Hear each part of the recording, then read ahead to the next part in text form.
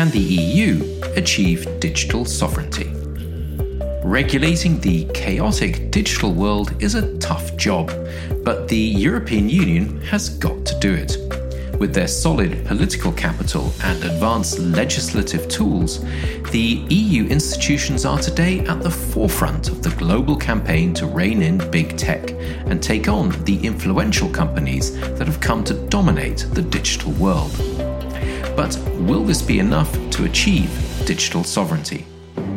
Democracy, democracy, democracy. Für ein starkes Europa der Kulturen und Regionen, welches nicht reconstruire, refonder, réformer. È anche importante, anche se per me la parola democrazia resta quella cruciale del nostro tempo. European Democracy Lab podcast from the Institute of European Democrats. Before we can answer this sovereignty question, we should first define the term for the digital landscape. The very term sovereignty may sound inappropriate in the digital world, which is inherently transnational. How can any actor claim sovereignty in such a liquid and interconnected environment? But digital sovereignty is precisely what Professor Daniel Inner-Arriti says the EU should strive for. Based at the School of Transnational Governance at the European University Institute, Professor Inner-Arriti says in his recent paper, written for the Institute of European Democrats, that we should embrace an innovative idea of sovereignty. A digitally sovereign EU will move beyond the borders of the EU and project itself as a global standard setter. What is to be meant by such a strange expression as digital sovereignty, when the very nature of Europe and the digital world seems to respond to a post-territorial logic? The sovereignty we aim for has little to do with its classical meaning linked to the modern state and formulated as an exclusive claim of the European Union. Revendication exclusive de l'Union européenne. The interpretation I suggest is to consider sovereignty as the ability to maintain one's own model in competition with others, to achieve both competitiveness and normative principles. La compétitivité et les principes normatifs. The relevance of the idea of European digital sovereignty lies in the fact that it could go beyond the borders of the Union and affect both foreign companies operating within the Union and, in a way, each citizen of the world.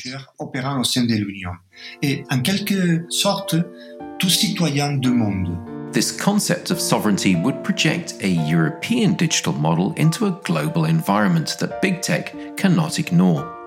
But this begs the question of whether Europe has a digital model it can push. According to Daniel Inner-Arriti, the answer is yes, and it's a model fused together with the protection of democratic values. The European Commission and the Council of Europe have been promoting an idea of digitalization that is at the same time democratic, socially responsible, and based on people's rights. According to their different documents, technology in Europe is seen as an opportunity for the improvement of society, which should not only be efficient, but also respectful of human rights and democracy. To project a digital model grounded in the principles of human rights and democracy, the EU will need to engage the major actors in this field, including the likes of Google, Facebook, and others. But where should the engagement begin? What concrete steps can the EU take? For Sandro Gozzi, member of the European Parliament for Renew Europe and Secretary General of the European Democratic Party, the EU should start with transparency. Tech giants collect and manage huge amounts of sensitive private data and must therefore be held accountable for how this data is used. In his view, the first objective of any regulatory effort must be to force big tech to meet transparency standards. The European Commission and we in the European Parliament, we are making a great effort to finally introduce an effective regulation in the digital world, both on service and market. We have to insist with a very large online platform, especially such as Facebook, but not only, to change the business model. And that is the major challenge. Change the business model goes best also through stronger transparency of the algorithm and access of authorized people, be they a member of the public regulatory authorities, be they university researcher, access to the algorithms, access to the way they function. Sandro Gozzi acknowledges that this task is daunting for legislators as new technologies are being developed and upgraded at a hectic speed. In this field, law tends to become obsolete after only a few years. Sandro Gozzi.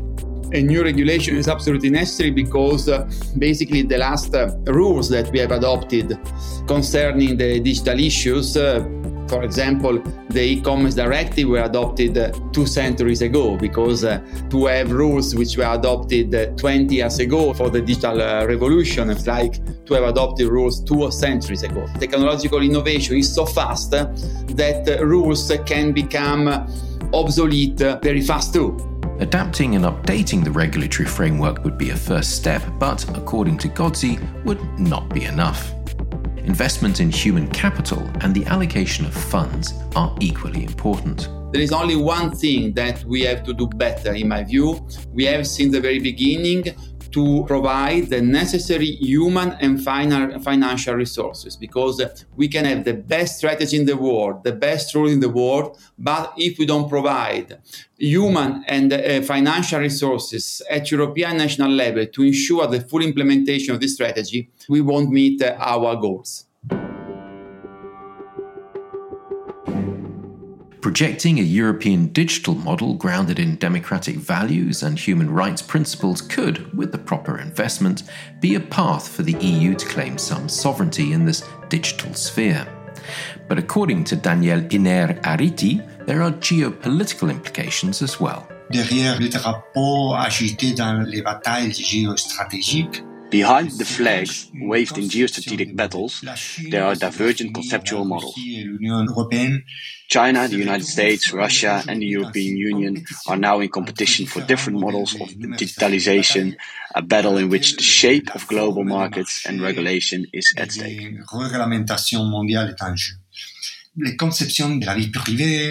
Conceptions of privacy, human rights, the economics of platforms, and the relationship between markets, states, and societies are at stake as well. And the current trade conflicts, for example, between Europe, China, and the United States, go beyond purely economic issue. That's my thesis. Purement économique. Voilà ma thèse. Sandro Gozzi agrees and is confident that the EU can find a balance between these opposing and potentially damaging positions. We really have the possibility to develop a European model which is a different alternative to the American model, where so far, at least, everything has been delegated to the decision of the private digital giant, and also to the Chinese model, where the state controls everything and everybody.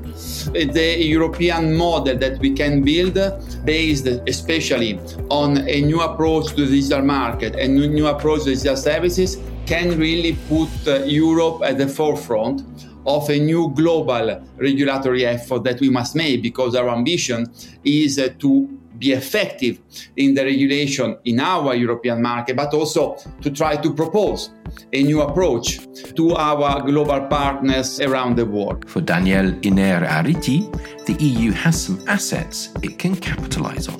Dans les cas que nous n'avons pas de pouvoir fort technologie, since we don't have strong powers, the technology, I think the only solution we have is to shift the global competition in the battlefields of areas of competence, reputation, and regulation.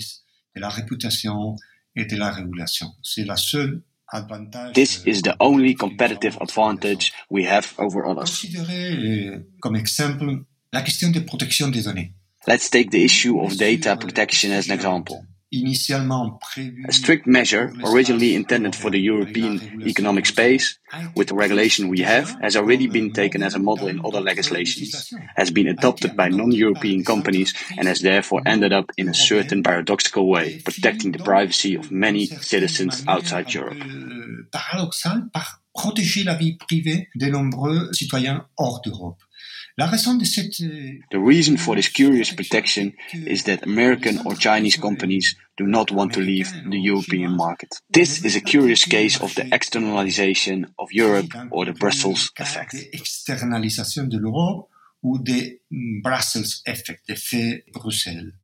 Through triggering the Brussels effect and providing alternative rules for the digital world, the EU can achieve considerable leverage with the tech giants and carve out a new sovereign space. The EU creates an alternative to the US model driven by private actors and the Chinese state control model. Perhaps this EU sovereign space in the digital universe could become a very attractive place to be. If you would like to learn more on the EU's action to achieve digital sovereignty, read the paper European Digital Sovereignty by Professor Daniel Iner-Arriti on IED's website www.iedonline.eu. The European Democracy Lab podcast is a series by the Institute of European Democrats, a think tank and political foundation financed by the European Parliament. You can find more about this podcast and learn about our activities on the website www.iedonline.eu.